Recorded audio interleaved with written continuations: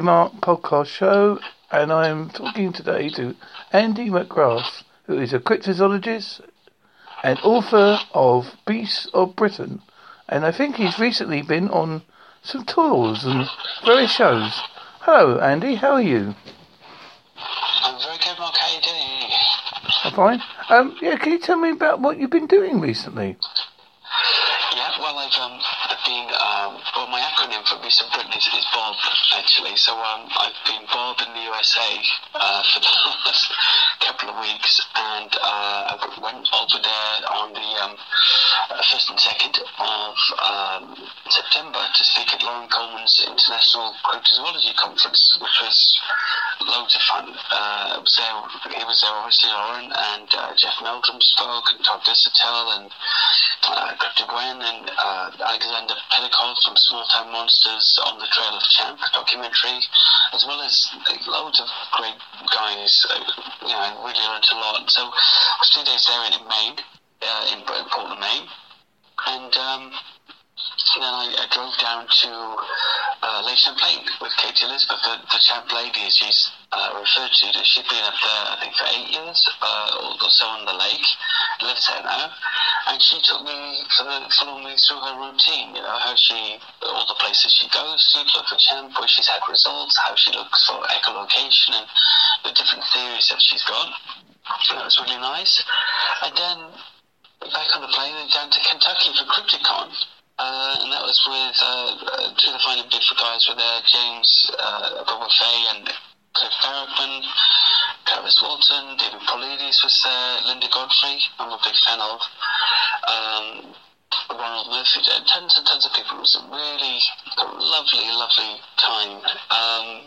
I spent there with those guys too, and home. So it was 12 days, I think, altogether. 9 flights in total that I did in the time. So there was a few other sort of places I dotted around to, and it was an eye-opening experience to see how the Americans do their conferences of this type of genre, cryptozoology and paranormal and things like that, and also to be a full week with a full-time lake monster researcher and see how she does it. Can you tell people a bit about your book, Beasts of Britain? Yeah, well, Beasts of Britain, my book, it's almost a year old now. It'll be a year old on October 17th. And I started writing it because there were 2 reasons. One, a friend had challenged me to prove that there were more cryptids in the UK, or unknown animals, than Nessie. They say, all you've got there is Nessie, and I don't believe there's anything else. And I've been into cryptozoology for so many years and collected so many stories. I started putting stuff together for him. And I also hit 40s, that's 2 years ago now, and my wife said, look, you work in London all week, we've got 2 kids, and you're just bored, this is your whole life. Why don't you get a hobby? Why don't you make something out of this monsters thing? That's what she calls it. Make something out of this monsters thing that you like write some blogs or do something. And it all kind of started to pull together. I first tried to make a TV series from the beginning, actually, and realised I didn't know anything about it or anybody to do with it. And then somebody said to me, well, actually, you need to write a book first, because then if you pitch a TV series off of that, you've got more standing, you've got more protection. I said, oh, well, that sounds better. I've been a singer now for 30 years, songwriter. Well, you've written songs, maybe you can write a book. So, as I do, I foolishly just jumped in and started writing it. And approached the CFC originally, John Downs, who were going to publish it. And went all the way through and releasing little blogs and chapters along the way from the book as I was going along. And then when it came time to publish it, unfortunately, John and the guys had a 6-month backlog, and they couldn't do it. And I said, well, okay, so I'll just stick it on Amazon and see what happens. It's the same sort of deal. And it's worked out okay. I'm sort of sticking with it, and I'm actually working on my second book now, which is called Beasts of North America. So same title, I'm moving it around and planning to take it around the world. Well, most people, when they perceive lake monsters, as you say, they always say Nessie because that's the only one they've really heard about. But like you said, there's so many more in the UK. it's a good way of actually doing a little bit of travelling as well as cryptozoology. If people were interested in, like, when they read the book, they could sort of visit the areas that you discuss. I mean, many of the areas are listed in there, as well as the different chapters, which feature normally a couple of the sightings of each type of cryptid and some theory on what they are, or the background surrounding it, which although well investigated, is particularly my own series. There's a section at the back which is called A Beast of a Collection, which is literally, just a list of every single British Bigfoot, Dogman, little person, flying cryptid, big cat, and lake monsters and sea monsters, of course, which are my favourite sighting in the country. And especially the Bigfoot section, a lot of people have been very into that. Of course, it's a controversial subject for some as well. But of course, when I started the lake monsters, that was my big love. So that's how I started the book, and that's the first part of that section too, lake monsters and sea monsters, of which Britain has many. It reminded me of the books of Carl Schuckers that I really loved when I started researching that subject again, and it reminded me of Paul Harrison's Lake Monsters and Sea Serpents of the British Isles, a wonderfully put together book as well, and some of the others who've written extensively on the subject, Denver Michaels and others. It really got me back into their books and back into researching what we have, and we have a lot. And my main purpose started as trying to do something interesting with my decade of the 40s, and it's turned into more from the Beast of Britain point of view anyway, more of actually, we're always looking to other places in the world, and it's easy for us to imagine if there's a Yeti in the Himalayas or there's a monster in Lake Champlain, but when it comes to our own land, we find that very difficult to conceptualize at home. And let's have a look. Let's look at the witnesses. Let's size them up and see what they're offering in terms of sightings. And there are lots of really interesting, matter-of-fact, run-of-the-mill sightings, but of extraordinary creatures all around our island. We've had a recent one recently. I know it's not an extraordinary creature, but it's a creature not native to our land. Is the Beluga whale in the Thames? Yeah, I mean, that for me it's a great one. I really like that these things turn up in the Thames now and again. So you probably remember 2006, I think there was a pilot whale that came into the Thames. It went too far and it died, unfortunately. And also, was this last year or was it earlier this year? I can't remember now. The Thames dolphin, could have been this year, that came in and got stuck near Battersea, just facing where I was working at the time. And so it can be a treacherous water for some animals. I am very excited about the beluga whale, but I've basically I've followed the news reports and I've stayed away. I'm not taking a boat out in the water. I'm staying away from the whale, and there's plenty of great footage on BBC News that you can catch. You can't really see much from the shore anyway. And it's amazing. It seems to be doing well. It's feeding in the estuary. These creatures are used to sort of going up rivers as well, which they do quite often in their natural habitats. And it's supposed to be a juvenile of some kind, but not a baby, and it's off course and still with us. 5 days later, who knows how long it's going to stay. But as you say, it's because a lot of people think cryptozoology is always about the big monsters and whatever, but it's also about finding new animals as well. Yeah, and in the Beast of Britain book, actually, not only do we just talk about unknown creatures that may be living in the British Isles, but there's also a section for out-of-place animals like big cats or the wallabies that have made their home here. There's a section called Beasts in Our Backyard about animals that have made Britain their home successfully. So, and now becoming more part of the local fauna. Things like the grey squirrel and the Canada goose and the Chinese mating crab and Xenopus toads and snapping turtles and all kinds of things like that are slowly spreading throughout the country. And so it's interesting, that there are other things unknown or let's say out-of-place animals that are also here on our island. Of course, the deer, that's a big subject, isn't it? The sika deer and the water deer and the muntjac and all the rest of them, that are some of them very problematic species, and others filling up our countryside and making it a more interesting place, for better or worse. Oh, see, you got a morning chorus one, that you have the ringneck parakeets. I'm in Surrey, so we've got lots of those here. Actually, I don't regularly see them when I'm walking along the Thames or in one of the local parks. I regularly see those guys flying around. They've got a very distinctive call. You always hear their approach. They tend to fly in groups of 2 or 3, I've noticed. I don't know if that's behavioural or not. They're very nice. Now, when I lived in Barcelona in Spain years ago, there was a similar kind of parakeet there that existed there in the thousands, and they used to call them the local government because 4:30 every morning they'd wake up and start chattering, and the whole city woke up with them basically. I'm sure they've still got them there. They're very productive animal. I think even the ones we have were from a few pairs that were supposedly escapees from Pinewood Studios. That's the rumour, that's the alleged history behind them. That they got out and they made a go of it.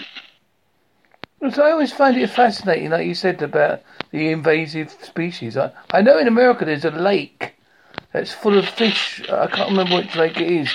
And it's so full of them, they fly over the boats and whatever. Oh, yes. It's, what is that? Is it a bass of some kind? I don't know. They will literally, they can knock you out of your boat if the noise disturbs them, and they've got a defensive action that causes them to jump out of the water, when they're disturbed. Let's just have a look at this very quickly. Now, do you think that cryptozoology will become a recognised science? I don't think so, really, to be honest with you.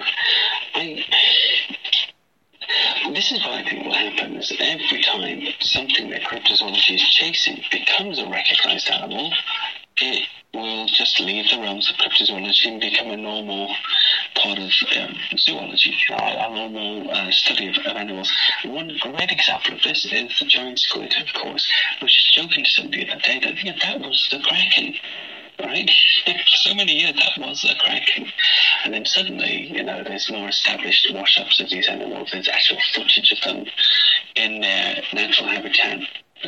Some Russian ship or some in New Zealand, I don't know if it was a Kiwi ship or a Russian ship, pulled up a colossal squid. It was 25 feet long, and it's on camera, and now we can all see it. We're like, well, whatever, giant squid, cool, great. But that was the kraken, 100 years ago. There was no evidence for it. If you spoke about experiencing one, you were imaginative, like these old sailors seeing the sea serpents in Europe and telling a fisherman's tale, or you could be discredited. And I think it's a good lesson that what's often ethno or what's seen by unrelated corroborative witnesses, witnesses who corroborate the same descriptions can be taken, at least as being accurate in its description. And another lesson that, we shouldn't poo-poo everything that people claim to see out there. Of course you have to evaluate the validity of witnesses, but people don't generally put their head on the chopping block like that, especially not professional people, when they know it's going to cause them some difficulty. There was this wave or whatever it was, some sort of stationary hump in Loch Ness recently, wasn't there? That was supposedly seen by a London doctor, and he photographed it, and it just looks like a bit of a bump in the wave. But what was really significant to me about it is that he insisted that he saw it stationary, and it stayed there, looked like the neck or the back of the animal, and then it sunk for about a minute. Now, he's a doctor in a London hospital. I'm sure the sun or the stars' £200 reward isn't going to really impress him enough to put his career on the line. Now, he could be mistaken, but he's been trained to observe as part of his career. And I've worked with doctors, have done for many years, because my day job is in private medicine. So, I know that they're trained to be accurate and to take responsibility and really look at what they're seeing and make an accurate observation of it. And so he comes and he says to the people, this was like a creature that I saw. This was a big back or a neck of some kind. Even though the picture is rubbish, I think his testimony should account for something, because he's going to risk ridicule, he's going to risk discreditation of some kind amongst his peers or his patients, and that's the doctor who said Nessie's real. You remember that wave photo? He claimed that was Nessie.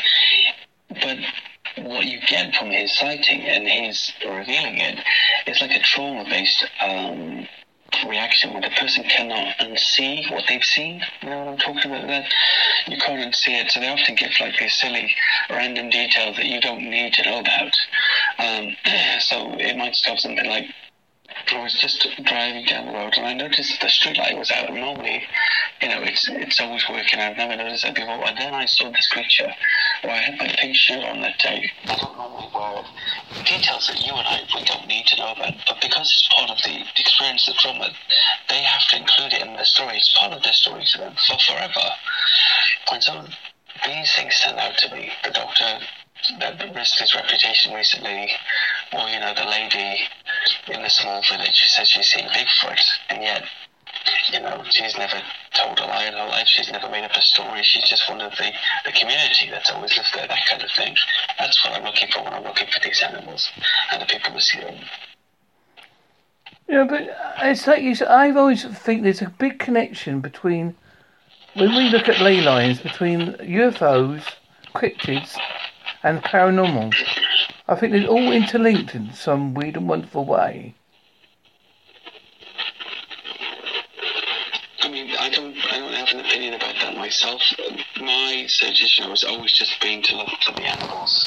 I know other people connect things along various lines, but I also think that some of that connection sometimes is a stretch that's based upon personal belief. So, having studied religion myself and being in a marriage where there's two different religions in our marriage, you can see how somebody's world perspective through their spiritual belief can be different to yours naturally in all the same situations. You interpret things differently, and that's in our culture. And now religion is receding in this culture, in the West. We're likely to put spiritual, supernatural meanings onto things we don't understand. I'm not saying there is no supernatural. I'm just wondering sometimes how often, the Bigfoot that we see becomes like a ghoul or a ghost or some paranormal portal jumping entity. And as far as UFO is concerned, I don't essentially doubt it, but I don't have any opinion on it. I know people have seen things in certain areas. Canic Chase is a big one people talk about a lot, isn't it? The multitude of different creepies being witnessed in that area seems to be seems to be quite significant, but I don't really know what these other things are, and I haven't looked into a particular opinion. I think that, as we mentioned a little bit about Bigfoot, I think that people always say about witnesses. No, I look at it this way: if you have 100 people come forward, 80% of them can be dismissed. They say they might have mistaken identity, something like that as an example. But there's always going to be 20% that you cannot discredit very well. Yeah, and I think that's right. And actually, even if it isn't 20%, even if it's 2%, and if you think of there's something like 1,100 Loch Ness Monster sightings. Some people have said it's actually in the thousands, but there's about 1,100, give or take, on the Loch Ness sightings register. If 1% of those sightings is real, is accurate, that's still enough. If 10 of the sightings are real, it's enough. And that's what we're talking about, really, is a real question. I think the Loch Ness sightings, for example, remarkably similar to one another all the way along. And then you get like Champlain and Ogopogo and like Pinky and all these masses of lakes, and even the ones around the UK like Teggy and Bone Nessie and other things like that, Loch Morar. And it tends to be more or less a variant of descriptions of the same kind of animal. This long neck thing is a regular feature, right? It's not always thing, but it's at least a regular feature in all of the lakes that have sightings. And we don't have a good monster imposter that really stands in for a long neck, do we? The eels can't do that, sturgeon can't do it. Seals, grey seals might have a bit of a long looking neck from time to time, but it's hard to get close up on a seal and not realise that it is a seal. I saw them St. Ives swimming under the surface in the sea, and even there it was quite easy to see what I was looking at from a vantage point on a beach, and also seeing it as a shape in the water. I just don't think, personally, at the moment we've got a good enough monster imposter to exclude the lake monster sightings that we have in this country as anything other than an unknown creature that's either not yet discovered or believed to be extinct.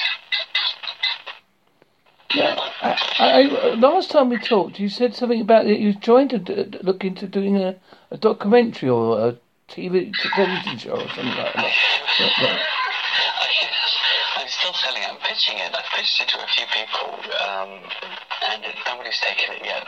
Oh, it's called Beasts of Britain. Each documentary is going to be based upon the area of the world that the book is covered. So the first one is Beasts of Britain, the second one is Beasts of North America, and we tend to go everywhere, all around the world doing it. I had some really good meetings, but it's a big ask, it's a big chance. I think the documentary would be great for me. It'd be something like Real Monsters Meets Coast meets The Detectorists, that kind of interesting and historical look at things with witnesses, with investigations as well, but enough in there to interest them, because let's face it, like 99.9% of the time we're not going to see anything, are we?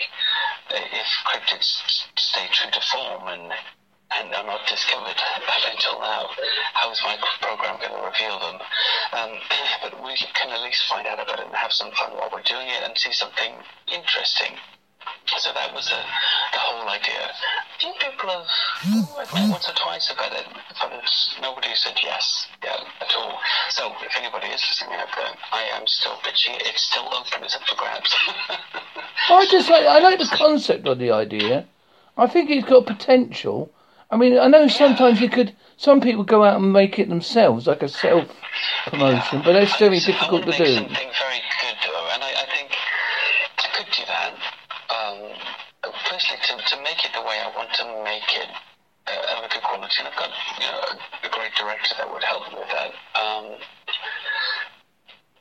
To make it the way I want to make it, I think I need to spend at least about 40,000 on it. To go countrywide with the good equipment, the shots, and the witnesses, and do the investigations, and take about 3 or 4 months.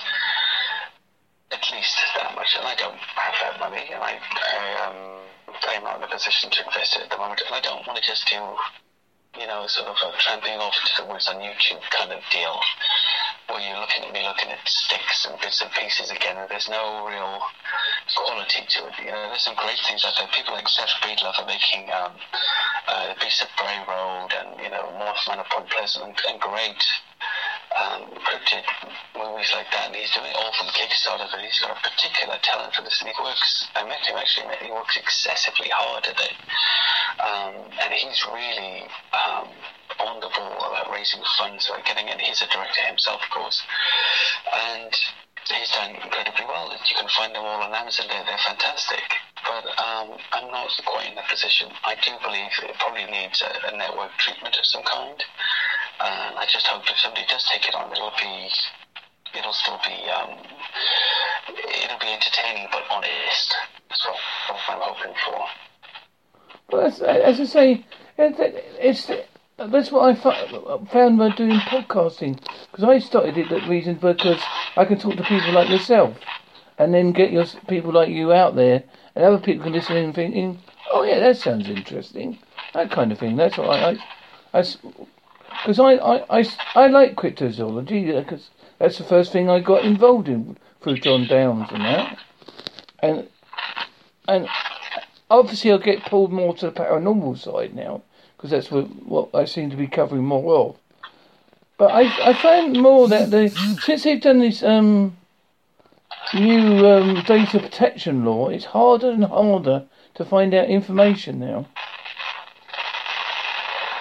No, I think you're right, because of, from the paranormal side of things, worldwide, it is definitely, ufology side of things, harder to find out genuine information, because it's so well known that you have a greater amount of fakers, or I'd say attention seekers attached to it. And I think that's a difficult thing. With cryptozoology, in Britain at least, especially the Bigfoot thing, it is so unknown that most of the witnesses we encounter, they don't even know the name Bigfoot. They'll say something like, oh, it was like a big orangutan on 2 legs with a flat face, with hair and muscly all over, or a giant chimpanzee walking about, but it was like a man as well. So those are great descriptions. You get a great first-hand experience there, because the person's not expecting to see it. It's also unaware of the phenomena, because it's not big here. Similarly with non-Loch Ness related sightings of Lake and sea monsters, it can be quite genuine, although of course the papers pick up all kinds of bits and pieces of flotsam and jetsam to display their news articles.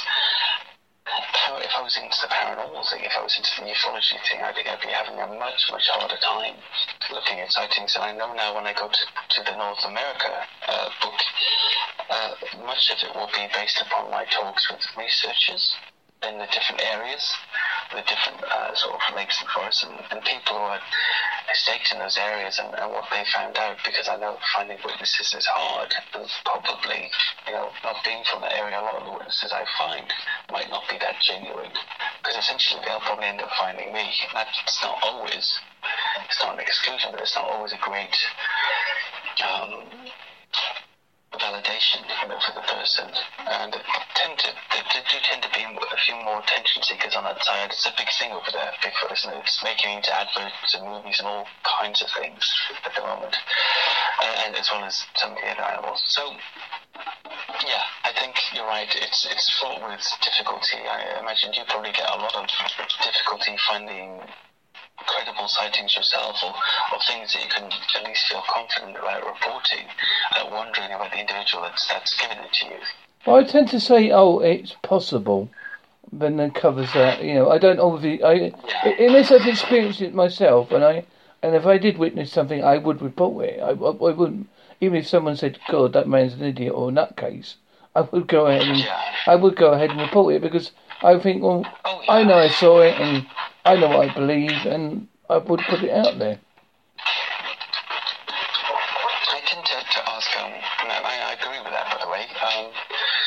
I tend to ask a few different questions, which I won't reveal here so much, but I know the old classic is get them to repeat it 3 times at different points in the conversation, and if it's a lie, one of the details should change. People say that, but then people get used to that's how you're supposed to put things together.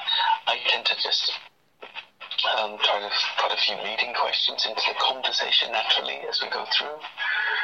And if I don't think it's true, I never ever reveal it to the person. I just say, well, thank you for the sighting, and I look forward to using it at some point. Thank you, for your for trusting me with it. And sometimes I've been wrong. Sometimes I thought that it's not been true, and it's turned out to be quite valid. So you can never know, I guess. Yes, it's a turn in trouble with this validation. It's, as you say, it's up to people whether they believe it or not, because I don't like the world of fakery, but unfortunately we have it. But I do honestly think there are honest people out there, and I think, like you say, in Britain, I think because it's more underground in America, as such. I think that's why we find it more difficult to talk about it. I think we've probably found a great difference between cryptozoology, how it's treated in America, than it is over here. Well, yeah, they've got more people. I think they're less conservative than we are, generally speaking, when talking about these kinds of things. But even a small crowd over there is much bigger than the crowd over here. I think I don't know many British cryptozoologists that do not work a regular job, that can, devote themselves full time to studying and researching and writing or making films or whatever, because it's not really that big here, and I think it's a very, very fringe science. Like I said, the paranormal side of things, that seems to be very big in this country, and then ufology next to that, also has been popular for a long time. Cryptozoology, when I post things on my Facebook page, to be honest with you, the most responses I get to anything is a big cat post. If I put a big cat post up, I'm going to get 20, 30 responses, all different types of opinions. But if I put something up saying, this is a blog about some Lake Monster or some Bigfoot sighting somewhere, I might get one or two replies, but normally there's not a lot of feedback. I don't know if that's because people are feel more knowledgeable about the big cat thing, so it seems to be a more realistic thing to talk about, or because they think the possibility of the other creatures is less likely. I'm not really sure about that. I think proper cryptids are undiscovered for a reason, that they try to stay out of human contact. The British Bigfoot sightings I've heard about, nearly all of them have either been somebody walking their dog somewhere or somebody driving somewhere, and they have an accidental sighting, something like that. It's never, I was out in the woods looking for Bigfoot when I saw it. And I think that possibly points to the fact that, animals that know their environment know when they're being hunted, essentially, so clever ones anyway, so they will move away from us. And all the other sightings are accidental. The same with the lake monster sighting thing. Average sighting tends to be between 8 to 10 seconds. And that's hard to get any footage of something like that. There are longer ones, of course, but it doesn't tend to be that long most of the time. And it's not like it's approaching people. It's not like it's coming up, basking on shore. It's clearly a creature that's either nocturnal or likes to stay away from people. I think that's a wise move. I don't know. It's hard to say. But when I'm out there in the woods, if I'm out there at night, or even in the daytime, most of what I'm worried about, it's not like I might run up on a Bigfoot or something, is that I might walk up on a big cat.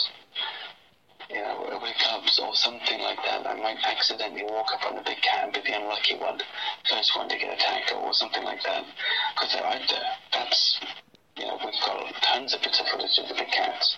We know people let them go in the 70s, and the reports are so numerous, it just seems like a foregone conclusion. I know it's not proved, but... Well, as you know, because I live in Devon, I live on the Devon-Cornwall border, so I got the Beast of Bodmin and the Beast of Dartmoor. So I often hear lots of reports about big cats. Where's St. Austell in location to you? How far away is St. Austell? Oh, about 60 miles plus. Okay, because I had a few lion sightings. Yeah. And also it's amazing. It's like I like looking at mutant rats, and I found that I think it's I can never pronounce the name. The big, looks like a giant hamster. Chipotas. It gives it a C. Oh, I can't remember the name. If I looked it up, I can't look it up because I'm talking to you. No, I don't know about that. Anyway,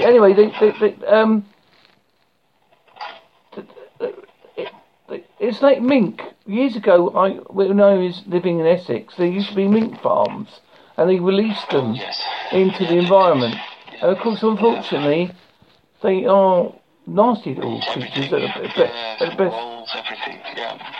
Oh yes, there's definitely wolves in the UK. Yes, there's definitely wolves. No, voles. I think the mink eat voles. Oh yeah, voles. Yeah. Oh yes. Unfortunately, yeah. Or ratty. If you're a fan of Toad Hall, the vole is ratty. Yeah, no, I know it looks very ratty, but I mean, they're quite rare, aren't there? Lots of them. And, I know the mink have decimated most of the population. It's one of those things, we've got a long history of that. I mean, I was looking up rabbits when I was writing the book, and the Romans brought rabbits here. We didn't have rabbits before. We had one type of hare, I think, that was natural to the country, but we didn't have any rabbits. And, what have we got now, like 34, 35 million rabbits in the country, estimated, of course. That was the estimate I found online. I think it was 33.73 million. I don't know how they came to that number. I'm sure it was based upon one particular area that they examined and built a statistic on.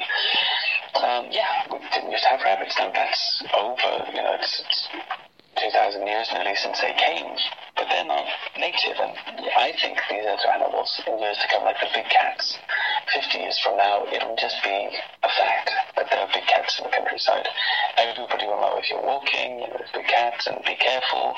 The boar will spread all across the country again, and there's about 4,000 of them so far, and other things will become more prolific. I know there are wallabies in patches all over the country, especially in the southeast of England here, and they're quite easy on the countryside. They don't do any damage. They're a good animal to have around, but it's strange that they're here, right, and surviving in sustainable numbers. Well, I think the reason they survive is people forget that all animals evolve, and I think they adapt, and the next generation that is bred is like like the original one, but like slightly modified. Yeah, that's it. I mean, a lot of people put that question to me, actually, about the British Bigfoot, and they say, well, we know in the Pacific Northwest the Bigfoot needs this kind of a habitat, or we assume from the evidence we've got. I always say, well, wouldn't you expect that something that's always been here in this country would be adapted to our habitat? And people don't think about that. You've got to have the Sasquatch is an assumption anyway in the Pacific Northwest, but an unproved assumption, but they assume that environment has to exist here for a similar creature. And I think, no, surely, these animals vary slightly from environment to environment, and even in appearance, like polar bear, grizzly bear, Burma black bear, moon bear, panda, sun bear, they're all bears, essentially, aren't they? They all have the same bear kind of makeup, but they look different. And they have different body sizes and appearances and things like that. And I think that could be the same with this Bigfoot-type creatures. There are at least reports. I was very thankful, actually, to receive a copy of two of Jeff Meldrum's pamphlets when I was in Maine at the conference. And he's in Ohio. He's a tenured professor.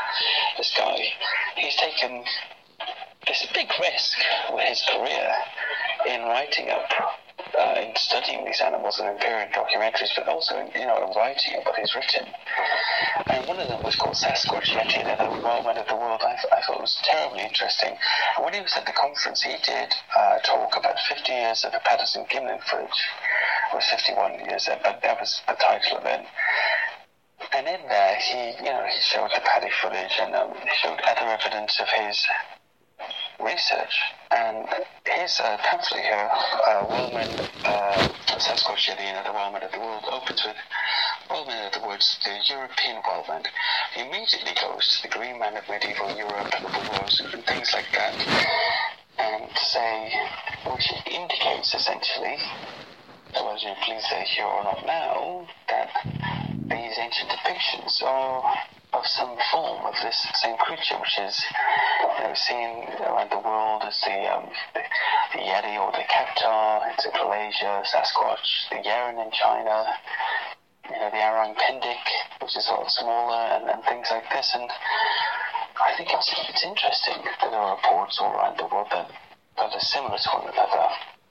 It's not just in the way they look, but this behaviour. So a lot of reports you get that they left a bad smell behind it, or that it was heavily muscled and had this flat face on an ape-like face, but flat, like a different separate nose and mouth like a human. it always looks over its shoulder as it's leaving, or things like that. It has these strange habits, tree peeking and other things that are very similar to other stories around the world. And especially with our witnesses who don't know anything about Bigfoot, to even say the word, how is this entering their mind if it's all made up?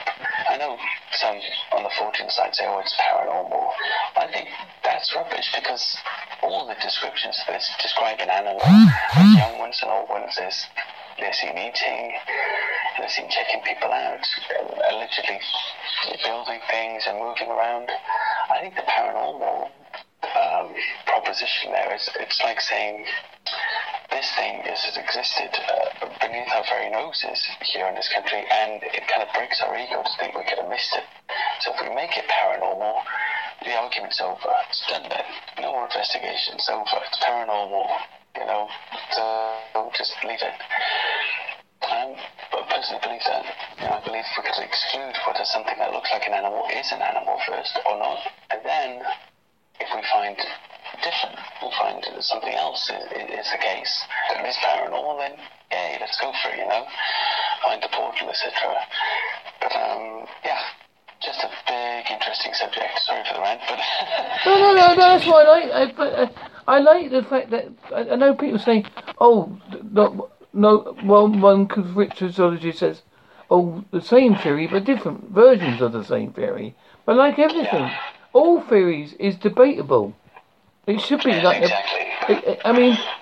That's why if someone says, I don't believe his cryptozoology much as I believe that cryptozoologist, but it's all debatable. It's all in the same vein. We're all talking the same sort of language, but in a different way. No, I have no issues with the theories at all, and that's one of the things. At the beginning of my book, actually, at the end of the introduction, I do say, you have to look at it after everything that goes into it as although I've done the research, you have to look at it as a work of passion and not academia. Being ready always to chew the meat and spit out the bones, because of course these are theories on things that haven't been proved yet, and they're my theories. I could be wrong. I'm likely to be wrong, actually, but it's just what I've discovered or what I think so far. And many of my colleagues would probably agree with that. That we're just putting forward a proposal, about what could be. And apart from that, until something turns up, until somebody gets something, bags something that could be accepted, that could become the new kraken, the new giant squid. I hope it's an SE-style animal or a Bigfoot, to be honest with you, than anything else. Then we'll never know. It will just be, us fringe, weedy guys doing conferences and talking on the radio about stuff that we think is true based upon the anecdotal evidence, but we've got really no idea whether it is or not. Yeah, but a lot of history itself is based on anecdotal evidence. There's a certain big book that's been written that's thousands of years old that's based on anecdotal evidence. What's it, the Bhagavad Gita? Well, it's more of a religious book. I didn't want to mention it. The Bhagavad Gita is a religious book. Yeah. Yeah, but I'm just teasing you. Yeah. Well, this is of course, even first-hand evidence, as you see in many stories in the Bible, is still just the sayings of certain people. So, for many people, even if Jesus did it right there, and then you, Mark, were standing on the side and wrote it down, that's just still what Mark wrote, right? Mark Anthony Baines wrote. When he saw something, we still can go back and say, well, that's Mark's opinion, even though he was a witness. It's about credibility. Who do we believe? I think it'll always come down to that. And once they get this evidence, this final evidence, there'll be people saying, it's not really a real animal, and these scientists will get thrown to the dogs for a certain amount of time, and hopefully one day it'll come out and we'll stop being afraid of, finding these things. That will upset our theories or our philosophies on life, which I think a lot of it is to do with that. For a lot of people, especially with this Nessie thing, if it's a giant version of Tully Monstrum, this tiny little slug-like creature that literally existed millions of years ago, basically, it's a giant version of one of those, and nobody cares. But if it's a plesiosaur, it should have died out 65 million years ago, but that's another story altogether. And a few apple carts will be wrong if that's the case. Now, I don't see why that should be the case, because you've got the coelacanth, they accepted that. 60 million years out of the fossil. Horseshoe crab, 65, 70 million years out of the fossil. Didn't they find a fish some time ago that was meant to have died thousands of years ago? I'm sorry? Didn't they find a fish some time ago that was meant to not exist and was not meant to have died thousands of years ago? I can remember reading about it. You mean the coelacanth? I think so. Yeah, no, that was apparently millions of years, 65 million years without a fossil, and there they are, living just off Africa or in the ocean somewhere, Indian Ocean. Hundreds of them they found now. Horseshoe crabs, actually, they're a real nuisance in Florida and some areas every summer. They're horseshoe crabs look exactly the same as they looked in the I can't explain that. But it's by the by now, it's done. It doesn't matter to anybody anymore. So that to me is just as good an example as a living plesiosaur or anything else. But a plesiosaur is an aquatic lizard like a dinosaur or not a dinosaur. It's a huge animal, so it's a bigger thing to explain away. I think that's the issue. But I don't actually see any other alternatives. That's just me at the moment. I think we play this little mental game of Twister with the facts of lake monster and sea monster sightings, right foot green, red foot emerald, all twisted up, looking for these monster imposters that could possibly explain away what it definitely seems to be. I know not a plesiosaur exactly, but something like that. That type of animal, some variant of that species, living on. It doesn't seem to be anything else. I like looking up about when they find new fossils and all the different new theories about dinosaurs. Now, they didn't have feathers. Now, they did have feathers. Did they? Right. They had colour, but they didn't have colour. And I think, but basically, in this, we weren't around, so we can't. We're just.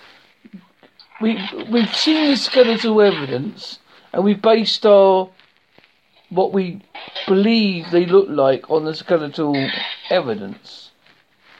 What about this Albertosaurus they found recently?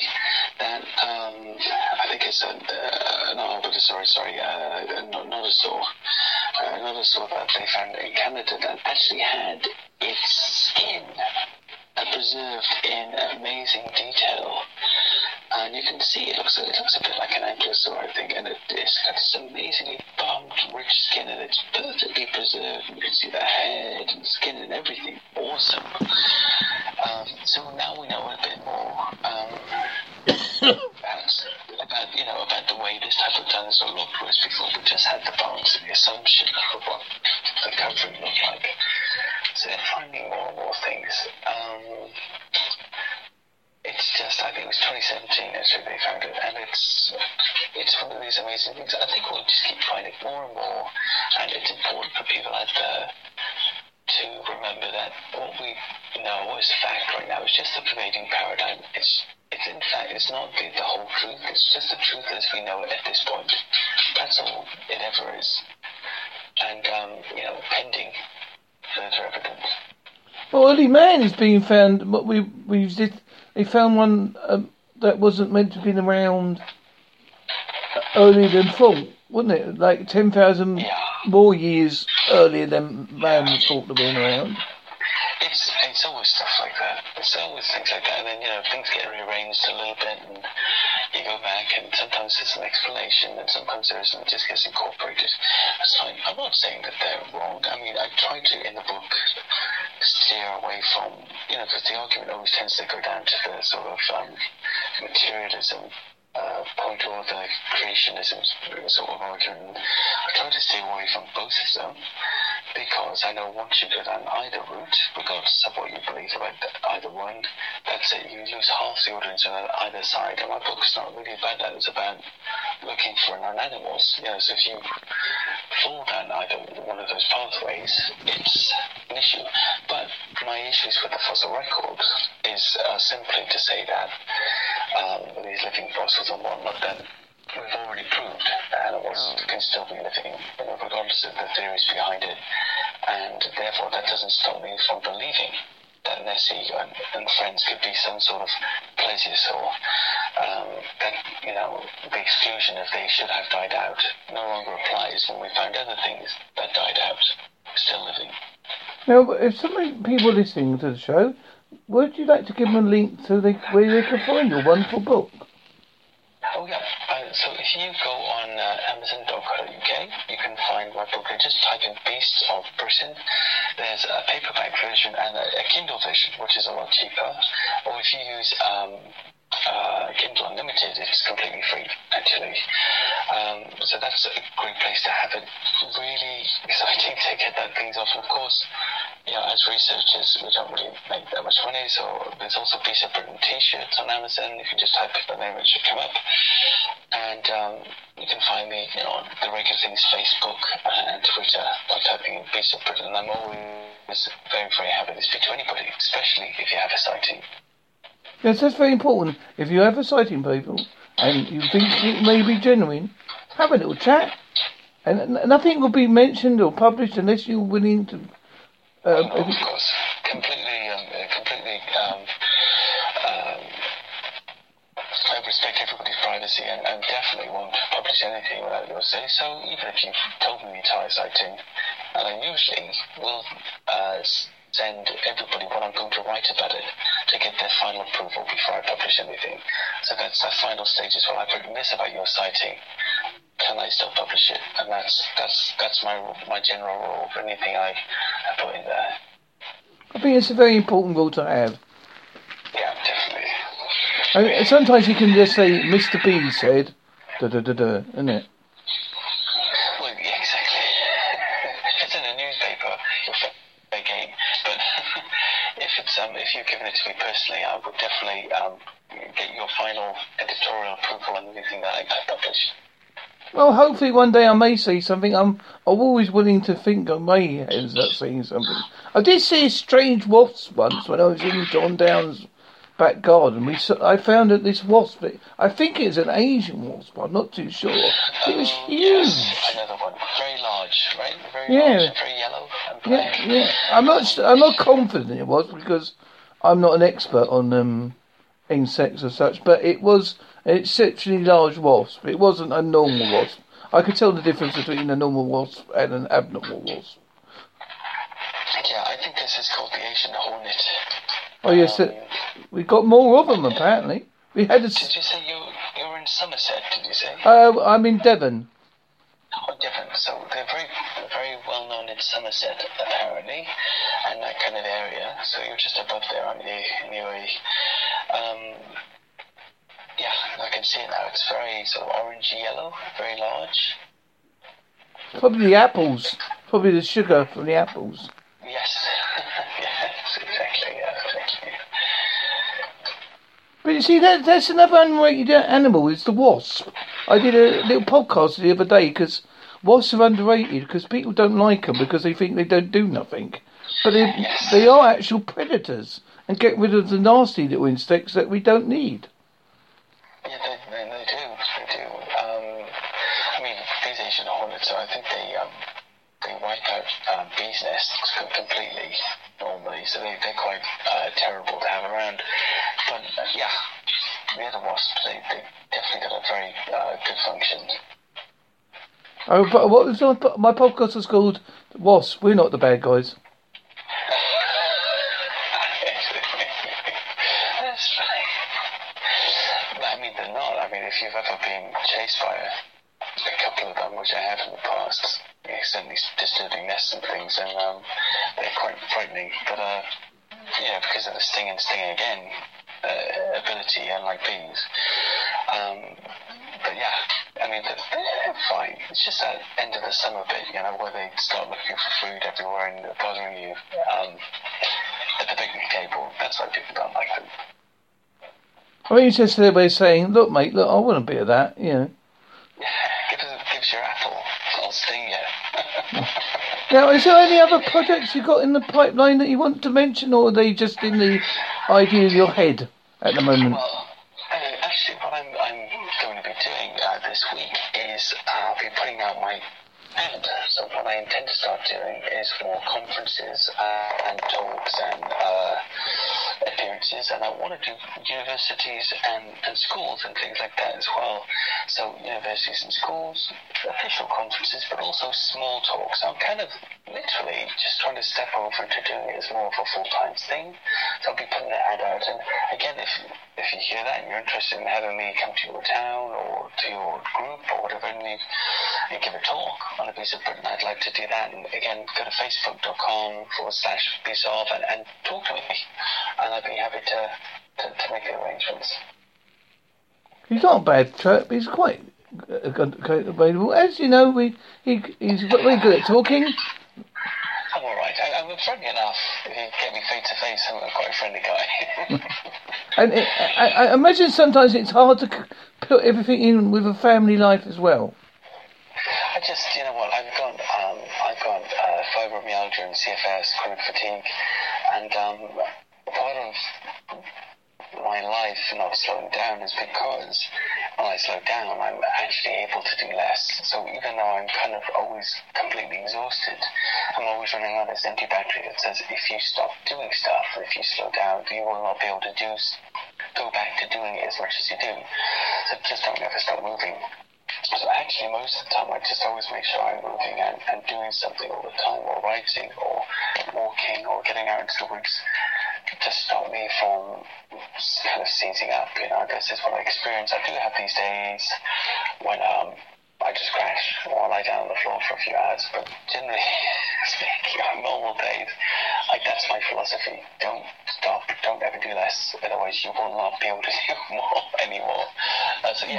Big long explanation about silly illness and things like that. But that's important to mention, because I think people forget. I think people don't realise it's better to treat a person as a person and not the illness. No, that's it. I mean, I'm just explaining as to why I'm so busy. One of the reasons is I don't want to slow down.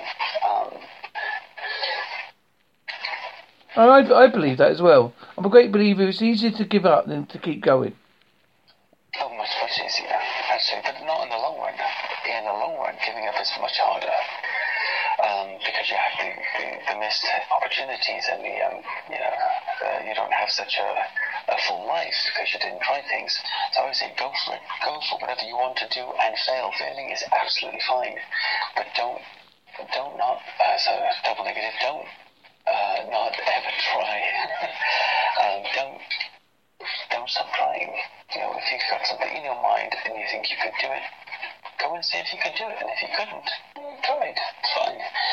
But if you just sit and say, wow, nobody will like me doing this or doing that, and nobody's going to come and listen to me, that's a shame, because we both know you get old soon enough, quick enough, you get sick as you get older, and before you know it, maybe you're 80 or 90 years old, and you've had 40, 50 years of your mundane job, and you never did anything. You just, we're scared until you get past scared. Anyway, sorry, I'm ranting now. I'm preaching. That's okay. Right now, we're coming to the end of the show, Andy, and I'd like to say thank you for being my guest today. I'm going to do a little bit of a new sign-off for you. Are you ready? Yes. Thank you, Andy, for being on my show. We talked about a piece of Britain, Please look him up. He's a great chap to have at your school or club. He makes a great chat and that. And I'd like to say thank you. Good night. Ta-ta. Thank you, buddy. Thank you so much. Bye-bye. That's no problem.